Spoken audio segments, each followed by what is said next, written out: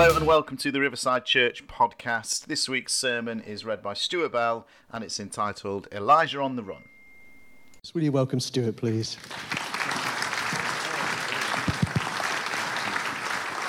Thank you. Well, that's really wonderful. Thank you. It's a privilege to be here. I don't take it for granted, and I'm really happy to be with you. Beginning a new year is always an interesting time, isn't it? You've, even as I think it was Ernie was saying a minute or two ago, you get through Christmas, you've eaten a lot, and then it's back to school, and it's back into the real world. And sometimes, as we begin a new year, you're not sure whether you should make New Year's resolutions for fear that after a few weeks you're back to normal. But there is something, isn't there, at the beginning of the year when you want to take stock on things and you want to be moving forward and you want to get the best out of the year ahead. And as Christians, we often give ourselves to times of prayer or seasons of reflection and think about the future. And certainly in Alive in Lincoln and those that we're responsible for, we're thinking a lot about health. And you know, it is, isn't it, in our world at the moment, well-being is a big issue. And we know that in our region, actually, there are lots of issues to do with mental health and loneliness and suicides and so on. And sometimes we think in terms of the church that because we're Christians, we're exempt from pressures and problems, and, you know, in Christ we're more than conquerors and so on. But actually, I think as we enter into a new year, it's good for us to just recognize that though we are followers of Christ, we all have our different weaknesses, strengths and weaknesses, and there are seasons in our lives, aren't there?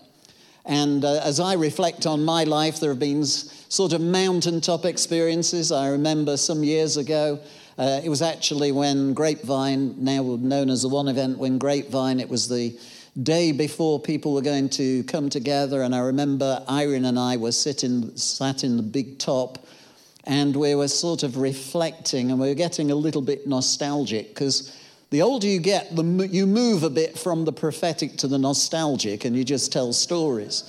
And so we were chatting together, and we were saying, you know, hasn't God been kind?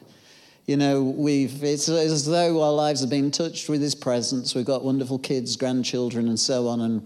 And we were saying, isn't it remarkable that in rural Lincolnshire, when we thought things were dead, now thousands are going to be coming on the showground. And we were talking like this and thanking God for the, if you like, the hilltop experiences, the mountaintop experiences. But I also remember saying, you know, that often we get those mountaintop experiences to strengthen us for other days. And it was almost like a prophetic thing that we chatted about, because it wasn't long after that little episode that it felt as though hell was let loose in various dimensions. We lost Irene and I lost our parents quite quickly, and we found that a very difficult time. And then Irene had to have major back surgery, and she's got screws in her back, and she's bionic, and she went through that. And then some of you know the story of how we had to face, at the time, our youngest son at the age of 16 contracted cancer, and we had to walk through a season of darkness. And so in our life, we've had those seasons that have been blessed, when you would stand up in a Christian meeting and declare how good God is. But then there would be seasons of pressure and darkness. And I'm wired a little bit with the melancholy that runs through me a little. So if you have a bad Sunday, watch out Monday morning. I can be difficult to live with. Everything's falling apart, nothing's working, and you lose your perspective. And I don't know what your story is, but I guess all of us have got systems and times in our lives, seasons in our lives, when we reflect and we thank God for the good things. But for all of us, as Christians, we're not exempt, are we, from the pressures of life? And as we come into a new year, I believe it's so important that we as churches and as followers of Christ do all that we can to make sure we're whole and well and healthy. And I believe we're learning more and more that our spiritual condition and the way that we are with the Lord isn't just in a compartment, the kind of spiritual bit and then the rest. We are whole people, and we have to approach life recognizing that our physical condition will reflect on how we are spiritually. Our relationships will come to play in that wholeness issue in our lives, and emotions and mental stability and so on. We are, the Bible says, fearfully and wonderfully made. And sometimes we're a bit complex, aren't we? And sometimes we can swing, if we're not careful, from a devoted follower of Jesus to someone who's really questioning a lot of issues in life. And I'm going to bring us to a passage from the Bible that I hope will be a real encouragement to us. This chapter is not meant to depress us. It is actually to show us that even people who move in tremendous power, even prophets from the Old Testament, after days of victory, can find themselves really under pressure, mentally, physically. And here's a passage that I think will show us that prophets of old were not exempt from feelings, were not exempt from pressures and issues that robbed them of their joy and of their pleasure in life. And as I go through this story, my prayer is that one or two things that I share will connect with your story, so that we will leave this place just recognizing that we've got a new perspective on who we are, on God's grace in our lives. And the beauty is, the longer you live, the more that you recognize that the same God that's with you on the mountaintops really is with you in the valleys and through the pressure points in life.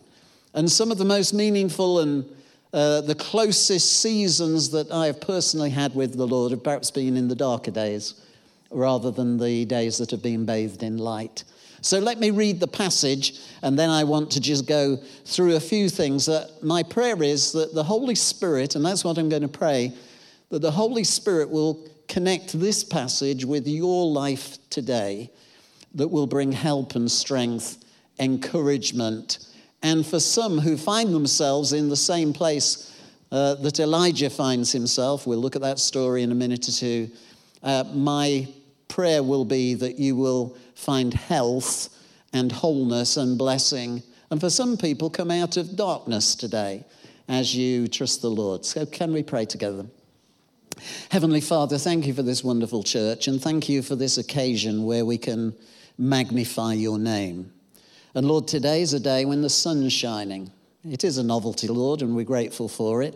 And we thank you, Lord, that today in the sunshine here, when perhaps all seems well, we pray that you are a God that started the journey with us and that you will never, ever leave us or forsake us. And my prayer today is that through your divine word, Lord, my prayer is, Holy Spirit, will you connect some of these thoughts into our life stories this morning to bring us hope and health in Jesus' name. Amen. So my passage today is from 1 Kings chapter 19. It's a familiar little story, and I'll read the chapter to us, and or 9 verses of the chapter to us, and then we'll look at this story together. Now, Ahab told Jezebel everything Elijah had done and how he had killed all the prophets with the sword. So Jezebel sent a messenger to Elijah to say, "May the gods deal with me, be it ever so severely, if by this time tomorrow I do not make your life like that of one of them." Elijah was afraid and ran for his life. And when he came to Beersheba in Judah, he left his servant there while he himself went a day's journey into the desert. He came to a broom tree, sat down under it, and prayed that he might die. "I've had enough, Lord," he said. "Take my life. I am no better than my ancestors." Then he lay down under the tree and fell asleep. All at once an angel touched him and said, "Get up and eat." He looked around, and there by his head was a cake of bread baked over hot coals. and a jar of water. He ate and drank and then lay down again. The angel of the Lord came back a second time and touched him and said, "Get up and eat, for the journey is too much for you." So he got up and ate and drank. Strengthened by that food, he traveled 40 days and 40 nights until he reached Horeb, the mountain of God. There he went into a cave and spent the night. I'd like to talk about Elijah on the run, or man of God in meltdown. Here is the prophet who has been used mightily and powerfully by God, and he is not a stranger to the miraculous. He's known the power and the presence of God. And what I want to show out of this particular story is this. It's very, very important that we are vigilant after times of success. After those mountaintop experiences when things have gone right, and we feel that we've had some breakthroughs, it's after those seasons of good things and the power of God that I believe we really need to be quite vigilant. We need to understand that we will not always be in those seasons of huge success. You see, this story begins after a huge period of success for Elijah. Elijah had done battle with the prophets of Baal. We could spend a morning on that, couldn't we? Incredible victories over paganism, over the powers of evil. And you remember the story of how the sacrifice that Elijah had placed there was consumed by fire miraculously. You would think, wouldn't you, had you witnessed the power of God miraculously light up a sacrifice, you'd be fine for life. You'd expect that you would never be afraid. In fact, fear was not a thing that Elijah knew at all in that season of his life. He was not afraid, even though all these prophets of Baal were against him. He was not fearful. He was brave. He was the epitome of courageous follower of God, Elijah, the man of power. You could picture him. In fact, if you go to the Holy Land today, and I've been on Mount Carmel, and there's a statue there of Elijah with a sword, and everything about him is strong. Everything about him is courageous. He was powerful as a prophet. Not only had he had victory over the prophets of Baal, but also he'd had the honor of prophesying incredibly accurately about the weather. I've never had that gift. You know, whenever one event comes round, we always put the intercessors on to prayer. And for nearly 40 years, we've had mixed success. But here was a man that God said, according to your word, there's going to be a drought. And it's going to last, and it actually lasted over 3 years. But according to your word, Elijah, you're going to speak the word, and the rain's going to come. Imagine being a prophet with that kind of power. It must have been marvelous to get up in the morning. I'm Elijah, I'm a prophet of God.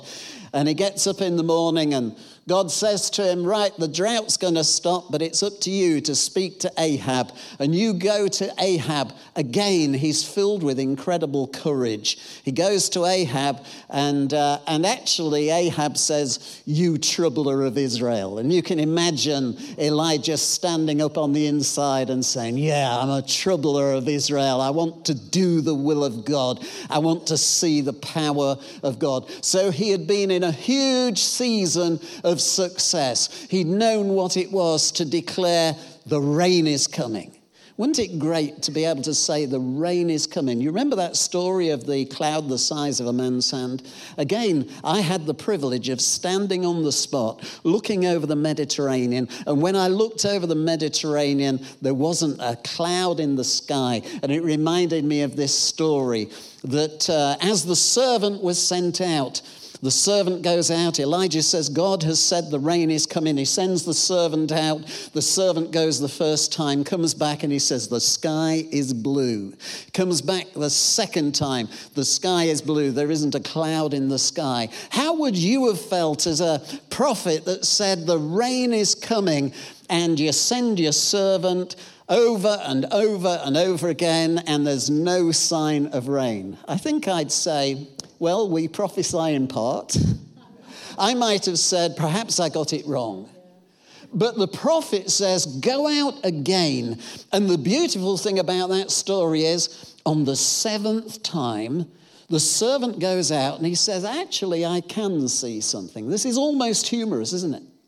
In the vastness of the Mediterranean sky, he said, I can see a cloud the size of a man's hand.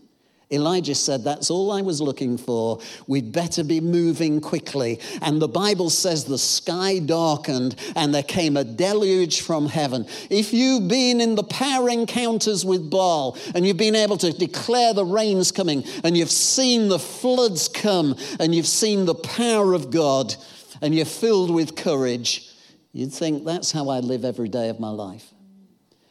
You know, I would say in my experience, I've had some really good times when I knew it was the power of God on my life. I remember speaking in a citywide event in Pittsburgh with thousands of people who for a long period of time, every night came out and there was the presence of God and people were filled with the Spirit. And I remember thinking, nobody in Lincoln's seeing this. I wish people could be here. I wish they could see this thing. I knew it was nothing to do with me. I was just in the right place at the right time, declaring the word of the Lord. But I saw things with my own eyes. And at that period of time, I'd have got up in the morning. And in fact, I said this over the phone to Irene, who was at home. I said, this is what I'm born for. And I wish that every day was mountaintop, don't you?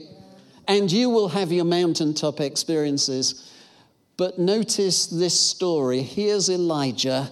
And my first thing is to be vigilant after times of success. Elijah had won victory over the prophets. He'd accurately prophesied over the nation. But now, for some reason, he's going to spiral downwards. Well, what was it that caused this great man of God to suddenly begin to have real questions about his life? Well, verse 2 tells us this. So Jezebel sent a messenger to Elijah to say, may the gods deal with me, be it ever so severely, if by this time tomorrow I do not make your life like that of one of them. Here Jezebel says, you killed, or the prophets of Baal were killed, by this time tomorrow you're a dead man. Well, if you've stood against all the prophets and you've seen the power of God, what's the deal with this Jezebel woman speaking a word which was a curse over him? Well, I think you all know where I'm going with this, but isn't it very true that evil words carry great power? You will have experienced this. You know, perhaps when I was growing up in school, this idea, sticks and stones will break your bones, but words will never harm you. It is just not true. Because all of us will know that the Bible says that there's power of life and death in the tongue. How many of us have known, and thank God for the encouragement that Sue was able to give our friend this morning, who was a little bit depressed. Encouragement, strength. We've all experienced that, haven't we, when somebody comes to you and they speak it. I want to say across the church here, speak words of encouragement on a regular basis. Pick people up. But we also know what it's like, don't we, to have a word that's spoken and all of a sudden it takes a hold of us somehow. I've had that in my life 2 or 3 times really powerfully. When all of a sudden, even in a time when you felt good in God, all of a sudden something grips you so strongly that a fear begins to get hold of the inner parts of your life. And that's happened to me occasionally by words that on the surface you'd think, well, that didn't mean much. Or an accusation that was brought in some way and you think, well, you know, this isn't true, so this can't have any hold on me. But I think all of us will recognize that when words of discouragement or words or curses are spoken over us, they can have tremendous power in our lives. I remember a math teacher saying to me, you are no good at maths. You will never, ever be any good at maths. Imagine saying that today in schools. Folks, I've never been good at maths. It's a thing that I just assumed that word was true. Now, thank the Lord, I don't need to think about algebra. at the moment. But the point is this: these words from this satanic woman actually brought an incredible fear upon this man of God. So evil words carry great power. But what we see in verse 3 is this: fear and anxious thoughts can cause us to run and hide. Here it says Elijah was afraid. This is the man of courage. This is the man of power for the hour. This is the prophet of God who was stood and being counted. One word spoken into his life in a day of success brings him to a place of incredible fear. And it says, and ran for his life. Ran for his life. Fear and anxious thoughts can do that. And sometimes we get the idea, well, I'm a Christian now, and we hear the angel over and over again saying, fear not, fear not, fear not. It's interesting, isn't it? Revelation into people's life. Often the fear issue needs to be dealt with first, to be able to receive the word fear. Now, I don't think Elijah had known much about fear, but fear suddenly came into his life. Can I just say that because we're Christians doesn't mean that we will be exempt from those sometimes spiritual attacks, sometimes those emotional and mental things that play on our minds, the pressures of our day, or the inner thoughts that we've perhaps not got hold of.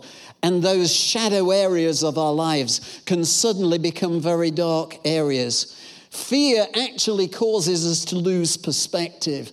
This prophet who'd had a perspective, God is God and I'm speaking on his behalf. Now his perspective is, this woman has spoken and I've got to run for my life. He'd actually taken hold of that curse and it had become a part of his life. Can I say, if there are people here, stuff has been spoken over your life, don't allow fear to enter into your heart. This can happen with a diagnosis over a sickness. This can happen over a word that somebody kindly said. I'm telling you this in love.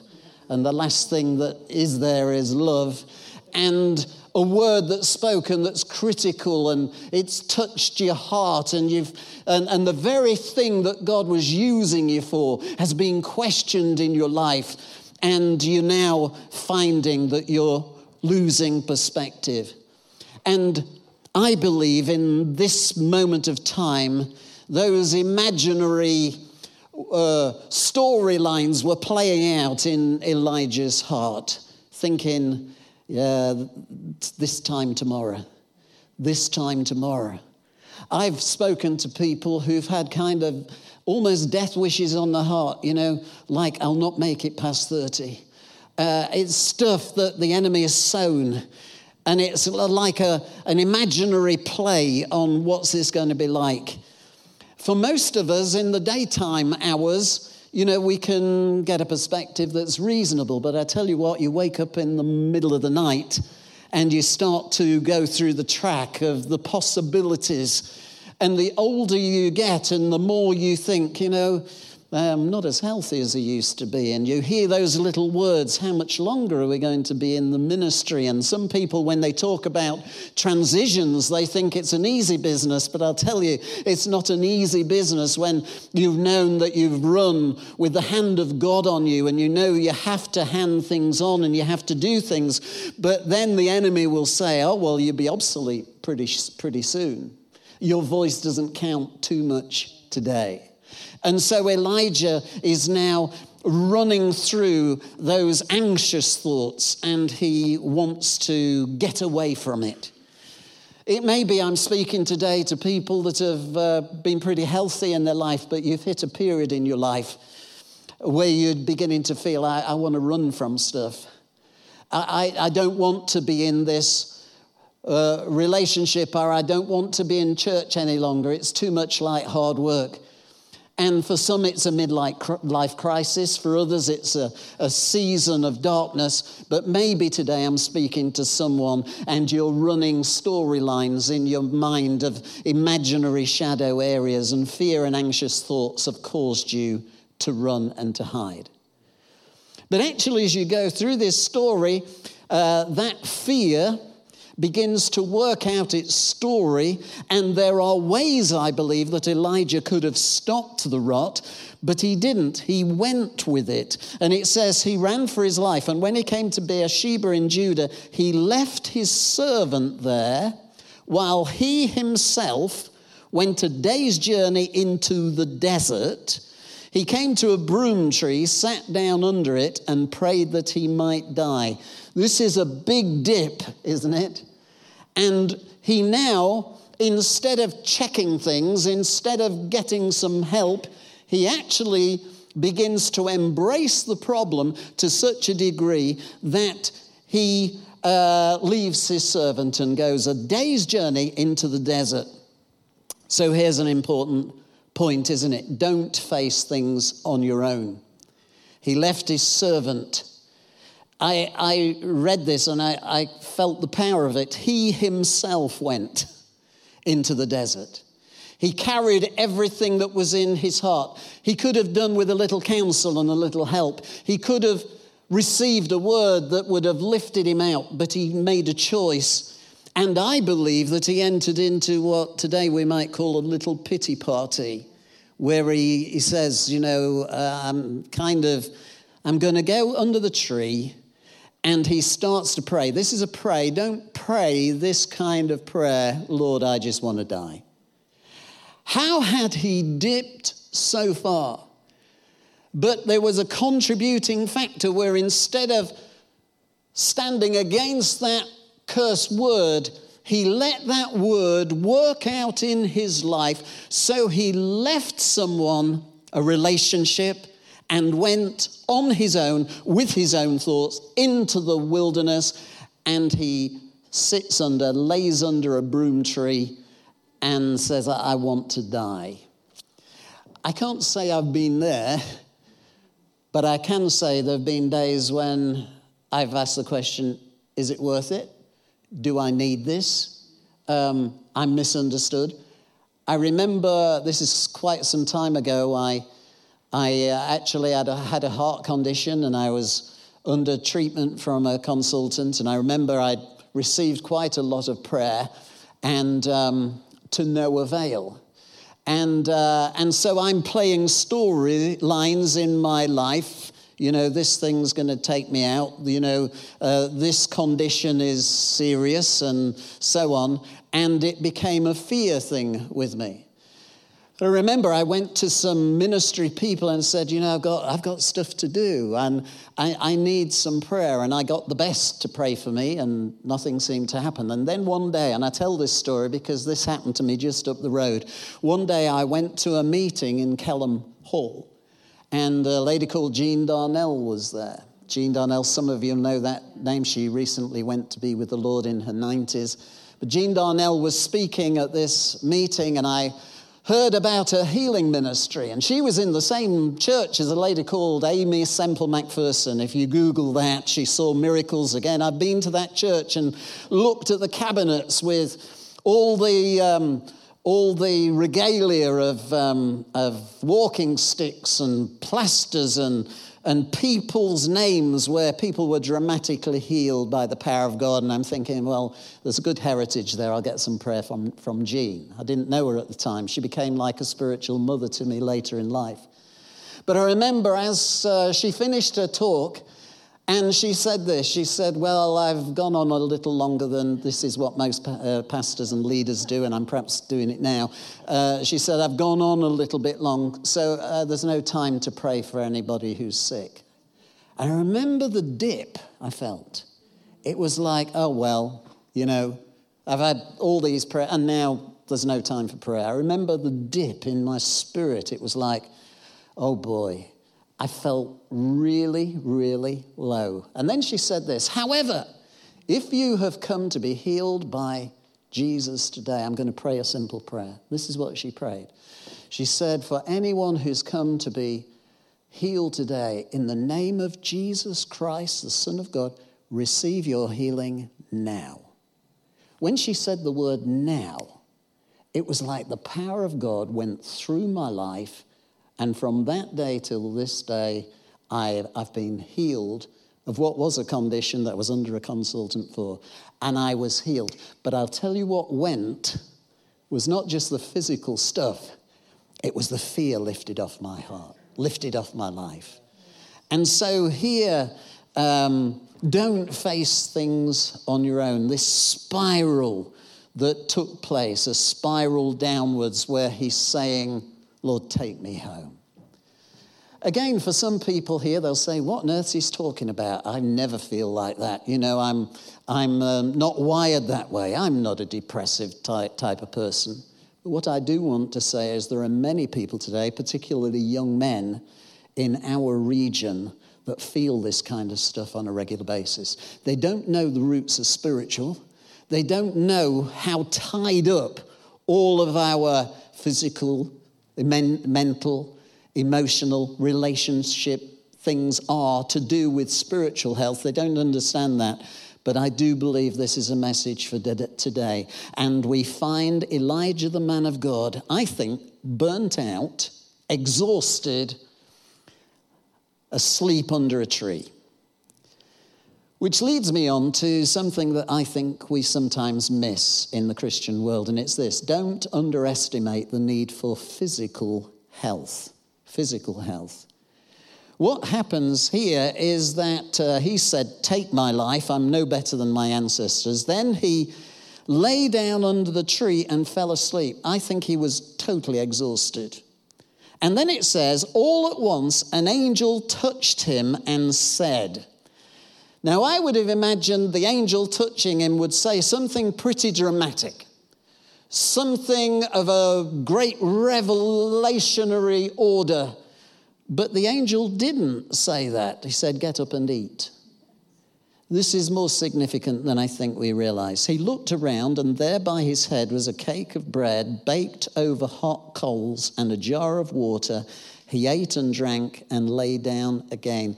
I believe there's a picture here. Who would like lunch prepared by an angel? It was not wasted. It seems almost menial, doesn't it? You'd have thought the angel, the messenger of God, was going to just zap him, put his hand on his head and say, boy, get out of your depression. But he didn't. He said, get up, you're exhausted. I've got a nice meal for you. And I think the angel took time in the preparation and the giving of that meal and the drinking of that water so that Elijah begins to understand you cannot run on empty. You can't just keep dashing on the thing, even the things of God. You can't day after day after day, like some wound out battery kid, keep on moving forward in the will of God. You can't do it. That's why God has set principles in his earth. One of them Sabbath. One of them is a day in 7. Most Christians don't bother with that. Most Christians say, well, if Christ's in me, I can do all things through Christ who strengthens me. But actually, we're not designed just to run on empty. And the angel feeds him, and guess what happens next? No huge revelation. He goes back to sleep. He goes back to sleep a second time. And I want to say to perhaps people here, take some time. I'm not here, I don't want anybody to take this and say, well, the Lord spoke me today, I need less church meetings. That's not what this is about. This is about a rhythm in our lives where we can get some peace and time with God. Where we can not say, I want to be on my own and shun the relationships, because those very relationships can unlock our hearts and help us. We were never meant to be isolated and just doing our own thing. The relational aspect of church is so vitally important. So many people want to run on their own, and we're not designed for that. And maybe there's just 1 or 2 people here, you've hit rock bottom. Perhaps you're out in your business world day after day after day. You've got your mind spilling over with all kinds of strategy and stuff, and you're finding that actually your mental ability is out of perspective, and there's a need for the grace of God on your life today as I'm speaking. So don't underestimate the need for physical health. The angel cooked him a meal and told him to rest. And I think we've lived in a world where we thought, well, it doesn't really matter what you eat. It doesn't really matter what your weight is. It doesn't really matter. It's all spiritual. No, we are wrapped up physically, spiritually, emotionally, and relationally wonderful. And when Jesus in his ministry speaks over people's lives, usually he doesn't just take the symptoms off someone or make them or heal them. Normally he speaks, be made whole. Where every dimension of our lives are touched by the power of God. I think there are many people in ministry, one-dimensional, think it's all about this, it's all about that, and they don't invest in relationship, and they don't invest in friendship, and they don't invest in good rest, and they don't eat wisely. And I'm just here to provoke a little, but to say, I think in my own life, at the beginning of 2020, if we need 2020 vision, we've got to be healthy the best we can. We've got to be in a place where God can use us. And for some, it needs a little more sleep, a little more discipline with regard to going times in bed, and a little bit more discipline with regard to this running in the rat race to make stuff happen. I'm nearly through. But the truth is this. God wants to strengthen and bless us.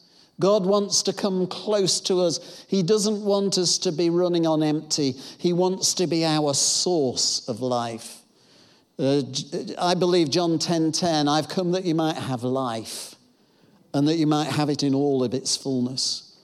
I believe God offers holistic life, every dimension, every area.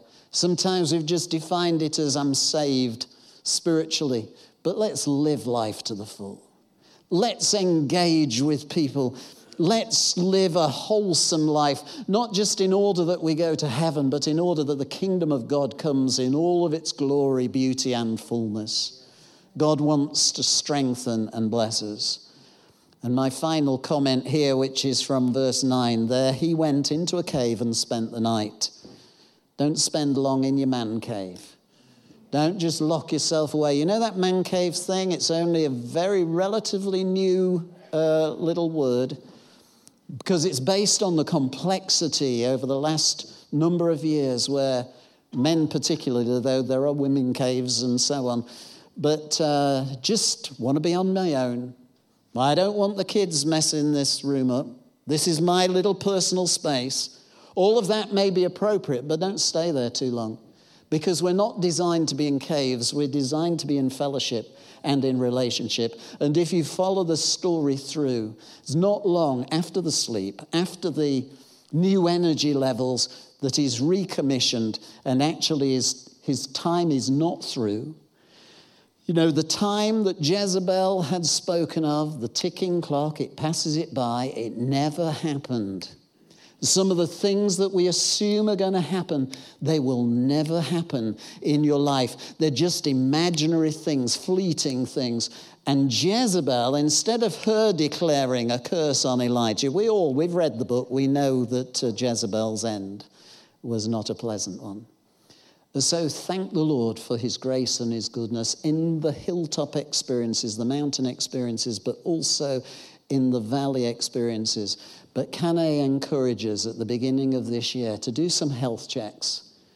How are you doing physically, spiritually, emotionally, mentally? How are you? How are you? You know, as a pastor, I sometimes think it's a little bit trite. On Sundays, I try to talk to as many people as I can.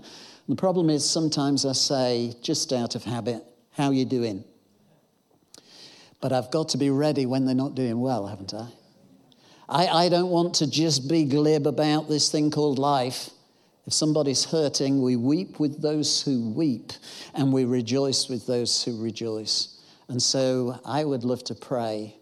And you know, when you're under a tree, you don't want to be exposed too much. But I'll tell you this, there's two possibilities this morning out of what I've said. There's somebody perhaps here, and this is your message today, and you need the grace of God on your life, and God's addressed certain things in your life. We're going to bow our heads, and I'm going to invite you just to raise your hand, and I'll just pray for you. The second thing I would say is that if you can't talk to anyone at the moment, and life is pretty rough, and it might be one or two people who find themselves, you've been in times of victory, but you're not now. Please, please, please, don't leave here. Do a journey into the desert. Cut off a relationship. There's too many Christians in the body of Christ have done this.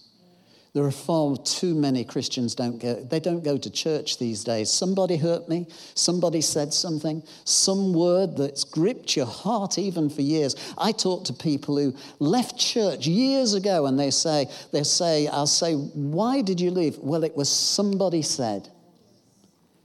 And I'll tell you what, don't allow some Jezebel to prevent your life from flourishing.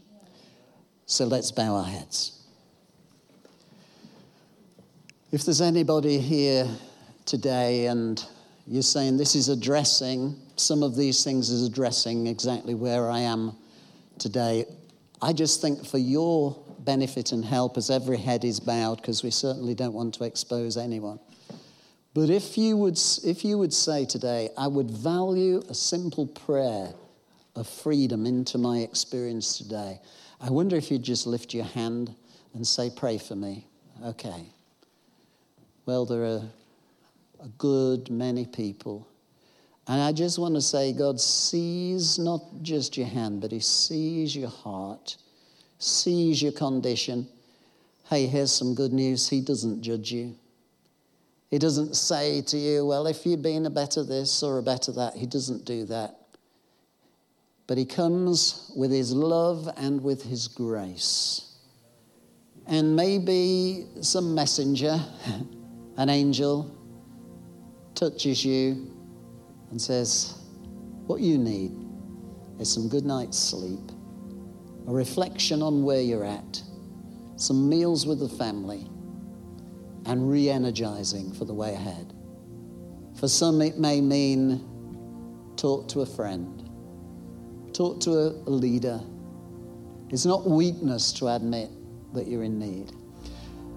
So as I pray this, I wonder, as just an act of just those who've raised your hands, would you raise your hand one more time? And in this, receive something today. Receive something from God. In the name of Jesus Christ, the divine Son of God, according to this word, your word, Lord, there are people here that are in need today of your grace. Some people are on overload. Some people are doubting. Some people they're almost on the edge. Some may have prayed some things like, do I belong here? Those kind of things.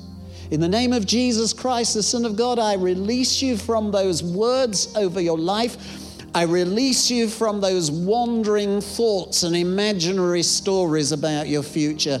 And I break that off in the power of the name of Jesus Christ. And I declare and I speak over you, be made whole. Receive it. It's real stuff this morning. Receive Holy Spirit presence. Be filled afresh with the Holy Spirit.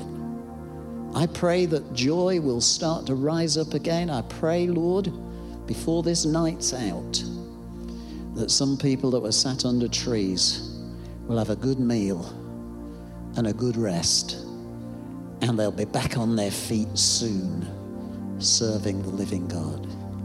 I pray the blessing of God, Father, Son, and Holy Spirit over you and over this whole church, in Jesus' powerful and precious name. Amen. And if there's one person and you're saying, I can't do that, it's too bad, you don't know how bad it is, please talk to someone. I bless you. Thank you so much for the honor. God bless.